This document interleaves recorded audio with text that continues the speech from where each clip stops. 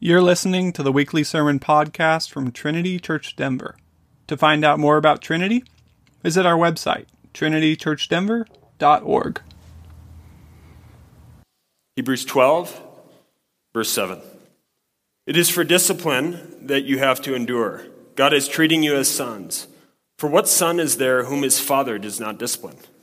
If you are left without discipline, in which all have participated, then you are illegitimate children and not sons. Besides this, we have had earthly fathers who disciplined us, and we respected them. Shall we not much more be subject to the Father of spirits and live? For they disciplined us for a short time, as it seemed best to them. But he disciplines us for our good, that we may share his holiness. For the moment, all discipline seems painful rather than pleasant. But later, it yields the peaceful fruit of righteousness to those who have been trained by it. Therefore, lift your drooping hands and strengthen your weak knees and make straight paths for your feet, so that what is lame may not be put out of joint, but rather be healed. Strive for peace with everyone and for the holiness without which no one will see the Lord. See to it that no one fails to obtain the grace of God, that no root of bitterness springs up and causes trouble, and by it many become defiled. That no one is sexually immoral or unholy like Esau, who sold his birthright for a single meal. For you know that afterward, when he desired to inherit the blessing, he was rejected, for he found no chance to repent, though he sought it with tears. This is the word of the Lord. Thanks be to God. And now turn with me to Micah chapter 7. And we'll read the whole chapter. Micah 7. Woe is me, for I have become as when the summer fruit has been gathered, as when the grapes have been gleaned. There is no cluster to eat, no first ripe fig that my soul desires. The godly has perished from the earth, and there is no one upright among mankind. They all lie in wait for blood, and each hunts the other with a net.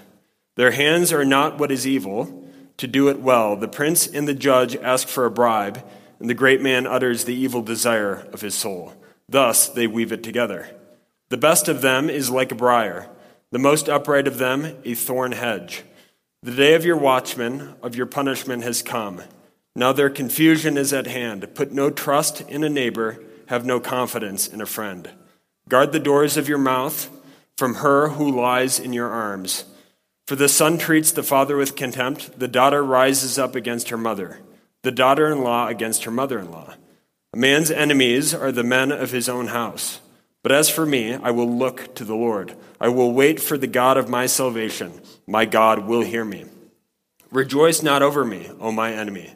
When I fall, I shall rise. When I sit in darkness, the Lord will be a light to me. I will bear the indignation of the Lord because I have sinned against him, until he pleads my cause and excuses judgment for me. He will bring me out to the light. I shall look upon his vindication. Then my enemy will see, and shame will come over her who said to me, Where is the Lord your God? My eyes will look upon her. Now she will be trampled down like the mire of the streets. A day for the building of your walls. In that day the boundaries shall be far extended.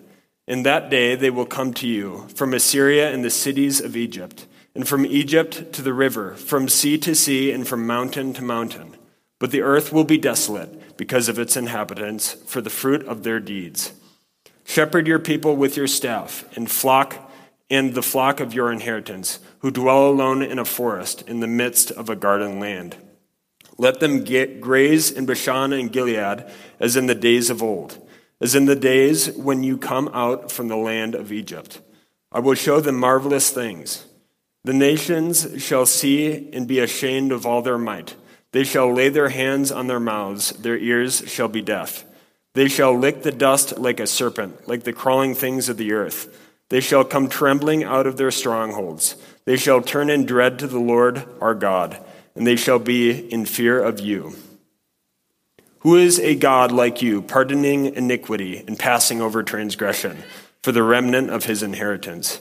He does not retain his anger forever, because he delights in steadfast love. He will again have compassion on us. He will tread our iniquities underfoot. You will cast all our sins into the depths of the sea. You will show faithfulness to Jacob and steadfast love to Abraham, as you have sworn to our fathers from the days of old. This is the word of the Lord.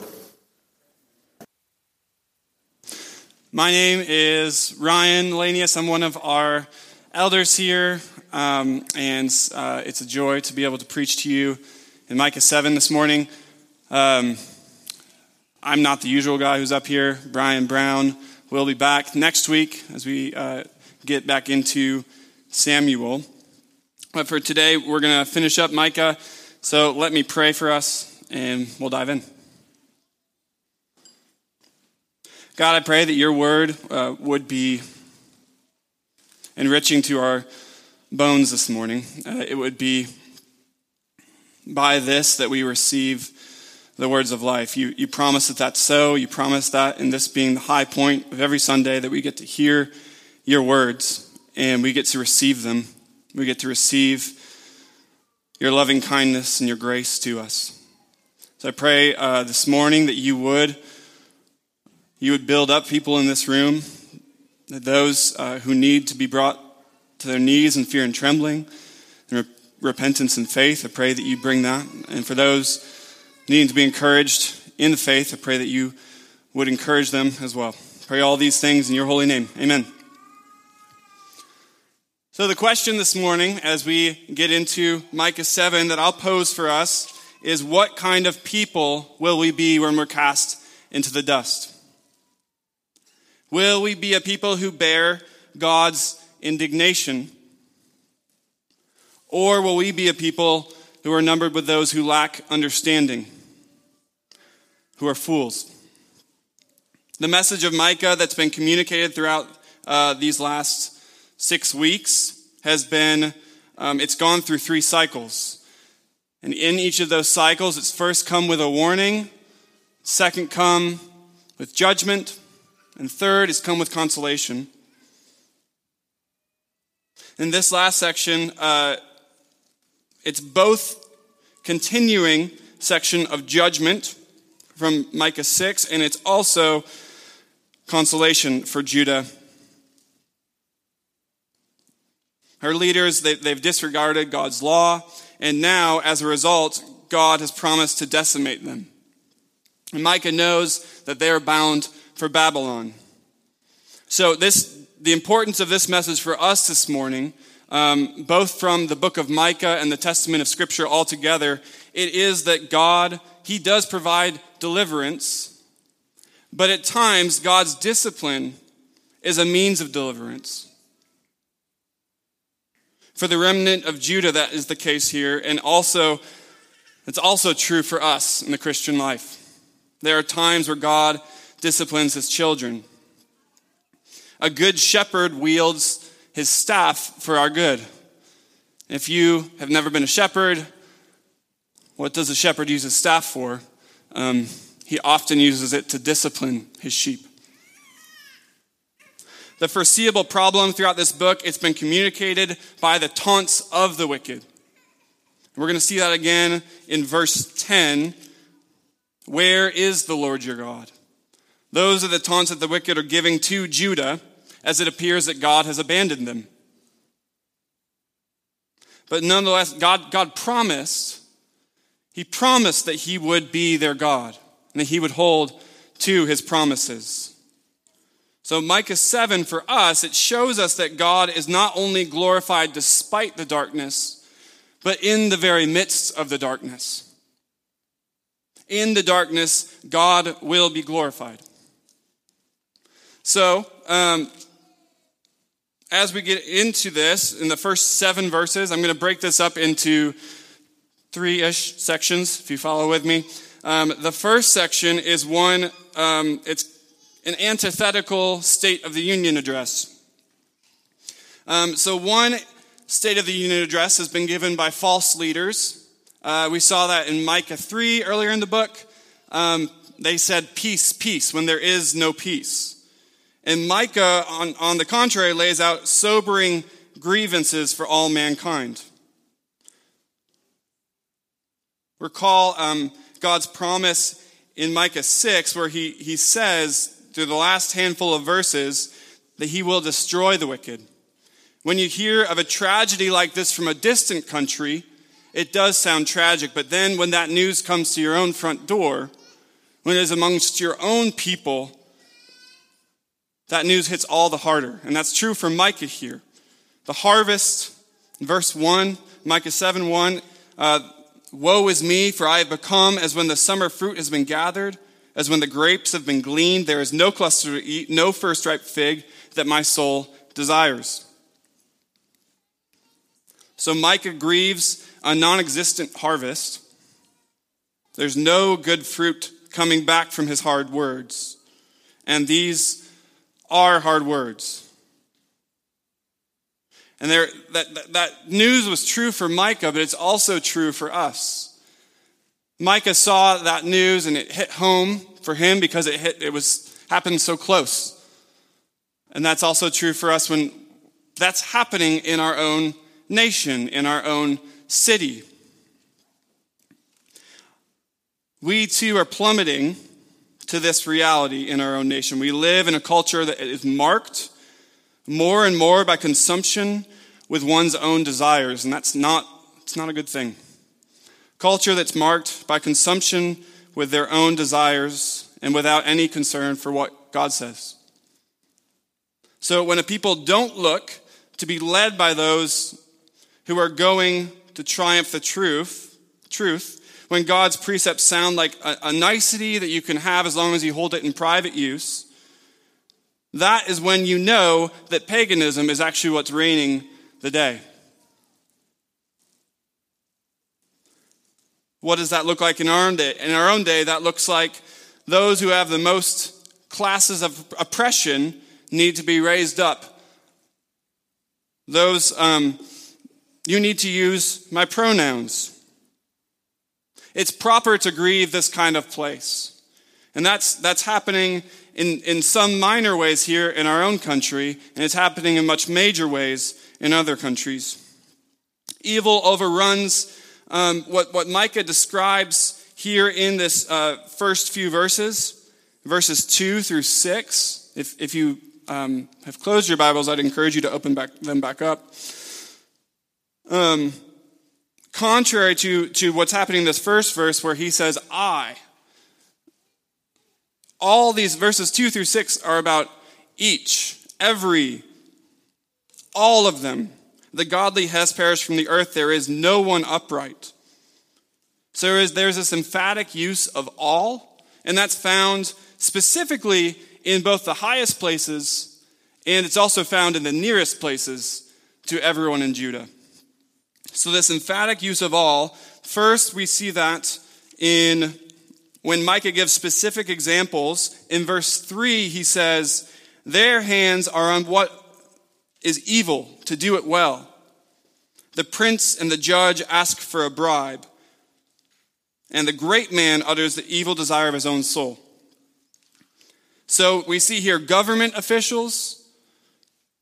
They're doing evil with both hands, so that's not just under the table, on the side.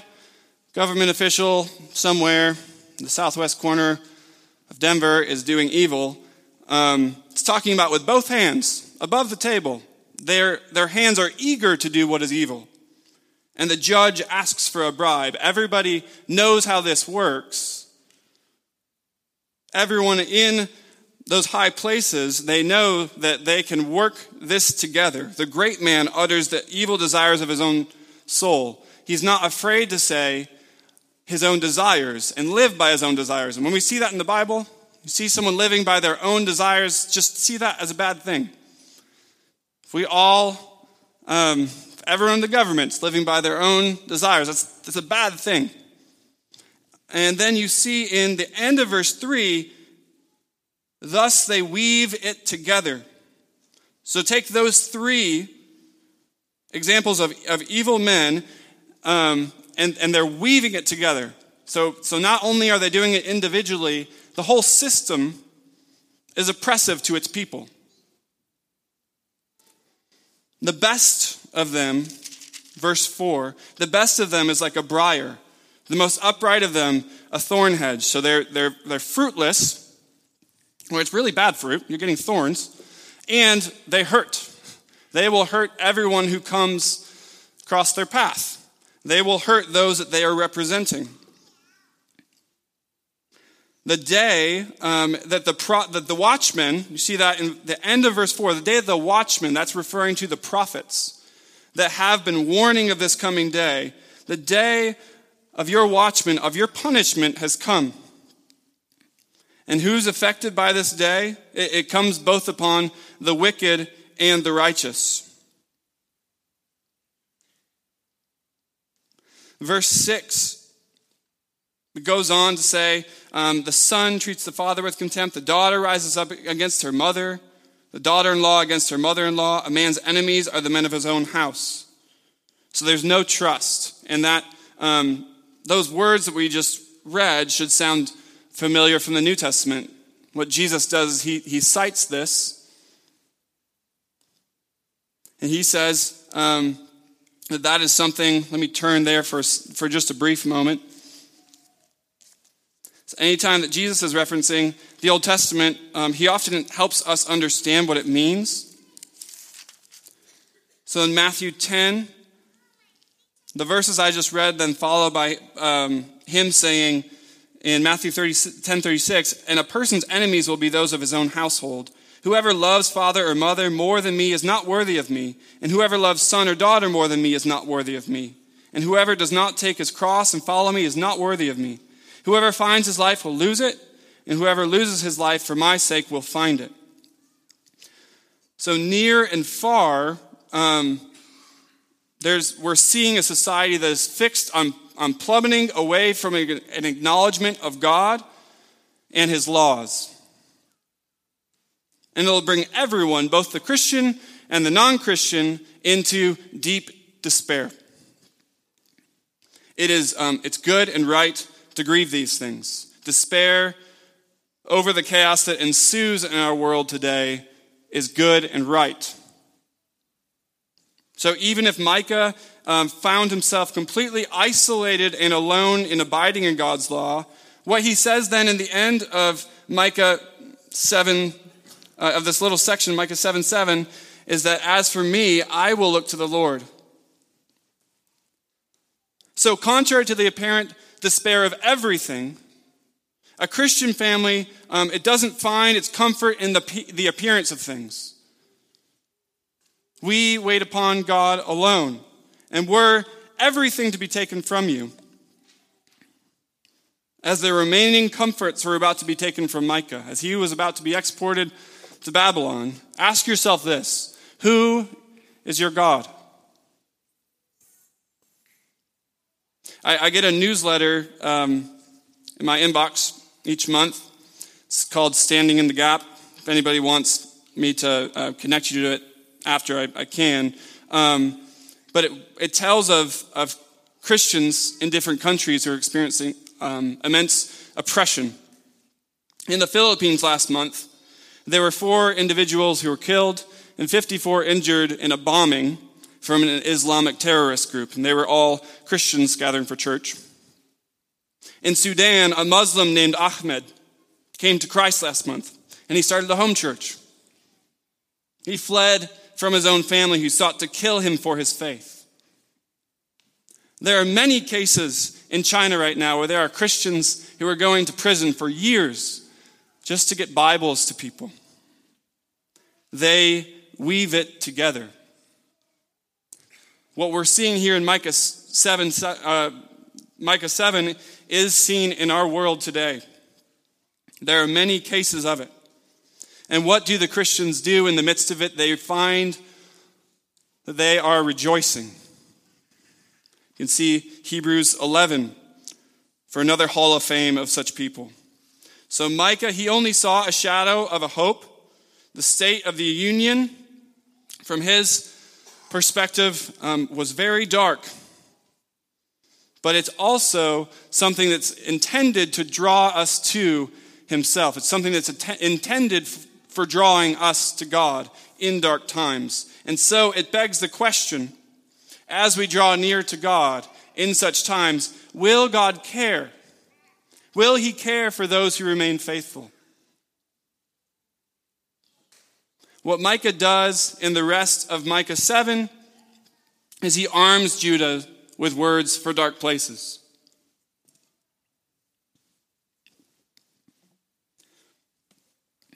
Read with me verse 8. Rejoice not over me, O my enemy. When I fall, I shall rise. When I sit in darkness, the Lord will be a light to me. Even as we are cast into darkness, even as we're bound for Babylon, we have light.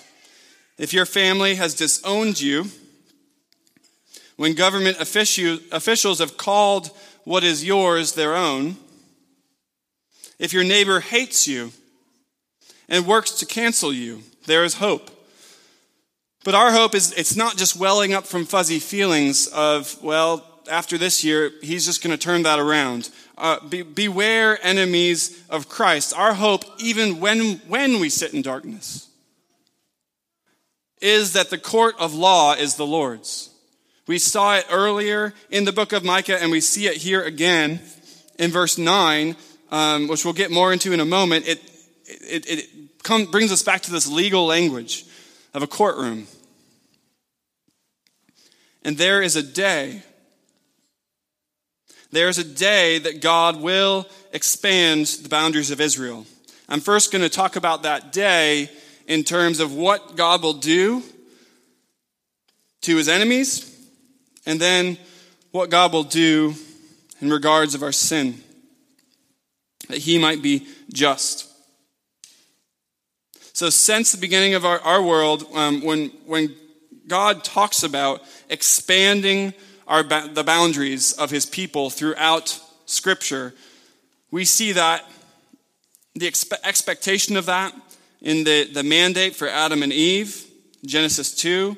We see that as Israel colonizes the promised land. We see that as in places like here, the boundaries are extended for Israel.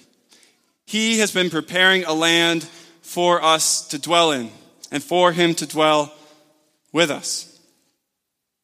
So it's really true. The enemy may taunt you and rejoice over you now. Satan may shout over you with glee on the occasion that he could trick you into believing, as a Christian, that you are condemned in your sin. The godless in both Babylon and Judah taunt us, saying, "Where is the Lord your God?" The world and the devil may take everything from you. The world and the devil may take everything from you, and yet they can take nothing from you. It can take away your wealth, can dissuade you from Christian values by means of DEI training and such things. It can pressure you to bend the knee to its desires or lose your job. Your own neighbor, your own friend, or a family member can try and make a real mess of your family, a real mess of your life, because you're a Christian. But it takes nothing from you in the truest sense, in that God is the ruler of all of it. Not one thing is theirs. It is all his. In the words of Psalm 2, remember that God laughs at the wicked from his throne. Verses 10 and 16, they tell us plainly that those who don't turn to God and his law, all those who taunt the godly, will face... I'm going to read these two verses because I think it's important you see it. Then my enemy, verse 10, will see, and shame will cover her, who said to me, "Where is the Lord your God?" In verse 16, the nations shall see and be ashamed of all their might. They shall lay their hands on their mouths. Their ears shall be deaf. So there is a day in which, this is the day in which shame will cover them, and they will be trampled down. So all those who spent their lives mustering all of their own strength, their own name, their own possessions, their own power, their own reign, will lay their hands on their mouths in terror. Princes, judges, great men of influence, your godless neighbors, your godless friends, your own family. The kind of fear that is best described here as terror. It's not a kind of fear where, everyone's going to come to him and see it right. Shame on those in the church who shy away from actually being willing to say such words that are in the Bible. Because that is a real day that's coming. And it should cause us to be people, to be watchmen, proclaimers of that coming day. Verse 15, it promises marvelous things. As in the days when you came out of the land of Egypt, I will show them marvelous things. What are those marvelous things? What did God show in Egypt in a marvelous way? He did plagues. And he cast every one of the Egyptian soldiers into the sea. When they looked back at the Red Sea that they just walked through, when Israel looked back at the Red Sea, having been delivered from their enemies, they witnessed God casting every single one of them into the sea. Not one remained. Picture Moses' grandchild here. Back in Moses' day and also here for the people of Judah, the grandchildren of Moses saying, "Tell it again, Papa. Tell us how he delivered you from the Egyptians. Is it really true?" Yes, God really did it. And will he do it again? What he's saying here is he promises to do it again in the midst of darkness. So God's enemies, they mock his people because they interpret God's discipline as God's abandonment or his lack of existence. But they do this because they don't understand God's ways.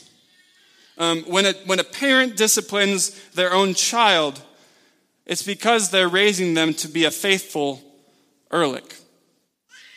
It's because they're raising them to be a trustworthy Crossland. Yet God's discipline, it's not as simplistic as our own mind. Our own minds can be with discipline. There is much more to God than his hatred of sin. When you look at your sin, what do you see? Were you numbered with your enemies, your sin would condemn you today. Rightfully so. The difference between those who God keeps and those who God leaves to their own desires, to their own condemnation, what is it? It comes down to what is heard when God examines you for your sin. We confessed our sins today. And our sins from this week, they bear natural consequences. The discipline of the Lord is a kindness for us in those things. Sin, that is what brings the greatest darkness to our own doorsteps. That is what brings the greatest darkness into our own lives. But here is a baffling thing. You screwed up this week. And your life didn't wield the kind of godly fruit that it needed to. So what should you do? Well, God hates your sin, and were God to express his discipline on you because of the sin that remains in you, we're to receive it. Look at that with verse 9. We need to receive it. We need to bear the indignation of the Lord. So do you bear the Father's indignation when it comes? The God of the universe, he determines the means by which he will save his people. All the darkness in your life today are a means. They are a means by which God will deliver you from your enemies and deliver you from yourself. So we need to be a people who read these words, and upon hearing it, now I want to be clear here. To receive the Lord's indignation doesn't mean every every time that you're suffering is a direct consequence of your sin, because sometimes we also just suffer as Christians, and we live in a broken world. But when we need to always examine ourselves when we do, as Micah does here, and we see that we have sinned. If we have 1 ounce of passivity, 1 ounce of having encouraged godlessness in our surrounding relationships and our own family, we need to determine right now to receive these teaching moments, these difficult lessons from our own wrongdoing. So renew your courage today by living with God's law as the backbone for your life. The difference on this day that is spoken of here in Micah 7, it comes in verse 9, where he both bears his indignation, but then also in the latter part, that beautiful word, until. Until he pleads my cause. In the courtrooms of God, God takes away, he takes up your case. Both concerning your own sin and your enemies. God pleads your cause. This is representative. There is a representative in the courtroom that will execute judgment on behalf of his own children and against all of their enemies. The authority that God's children will one day have with this kind of representative, and I'm specifically talking about before their enemies. God's children will one day have authority that is higher than the angels. Not only that, your enemies, they'll be in fear of you. So do you stand in this world with the belief that that is so? Not for your own desires, as Micah already makes clear earlier. How could Denver see the light of God, the authority of God, if we actually believed this? Stop fearing the world. Do not worry about what they can take from you. God's church has flourished, and your children, if they hold to Christ, they will flourish. Micah's name it's referenced here at the end of the book, and you could easily overlook it. But in verse 18, it says, "Who is a God like you?" That is actually the meaning of Micah's name. Who is a God like you? Verses 18 through 20, they conclude with just uncontainable glory for us, because this is the pinnacle of Micah's message. The taunts of the enemies, they're answered. And in complete contrast to where Micah starts this book with the fury of God's wrath, what he does here is he shows the endless streams of God's mercy. While we sit in darkness that has been from our own making in a nation, the God who created you loves to pardon iniquity. Who is a God like you, pardoning iniquity and passing over transgression? What kind of God is this? Who could think up such a God? How could a good God overlook the deceit and folly of his own people? And what's the most amazing thing about this closing section is how he answers that question. What kind of God would do this? The very last little bit there of verse 18 says, because he delights in steadfast love. Because he delights in steadfast love. He loves to pardon iniquity. This is the kind of God who loves to carry away the iniquity of those who look to him in their own self-created darkness. Have you forgotten the riches of God's mercy towards you today? Has this time of your life felt like it's just too deep a shade of suffering for God to penetrate? Micah has a word for you today. And it's just hold on to these 4 words today. He delights in mercy.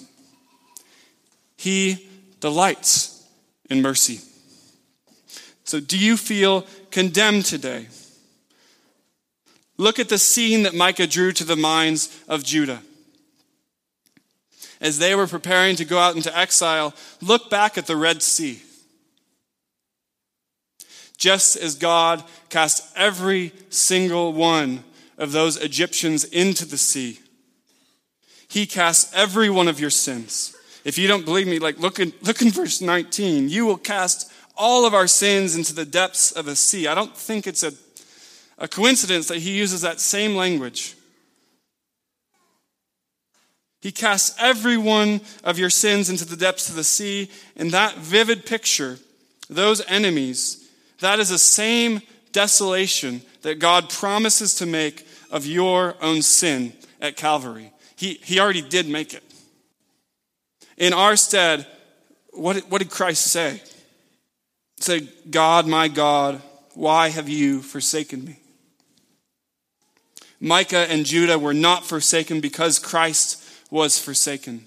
You are not forsaken because Christ was forsaken. And upon his shoulders, God slaughtered all of our sin. And he forever freed you from it so that you would have life in his Spirit. So if you're here today and you're not a Christian, would you just take a moment, and not even just now, but consider church history and what's happened in the last 2,000 years. And look at God, how he's brought light and radical change to our world through his church. The church is a beacon of hope. Look at the problem of evil in our world. It has to be dealt with somewhere. And it is dealt with in God's court of law. The sin of the whole world will be dealt with. And God, he's expanding the borders of Israel, and that's not just so that we all have these big mansions. Sorry, Christians. It's not just about having big mansions. No, verse 12, what it says is that he's going to expand it, and who's going to come in? From Assyria and the cities of Egypt, from Egypt to the river, from sea to sea, and from mountain to mountain. God welcomes you. He welcomes you into the fold on this day. But it will require that you die to yourself. It will require that you hate your own sin.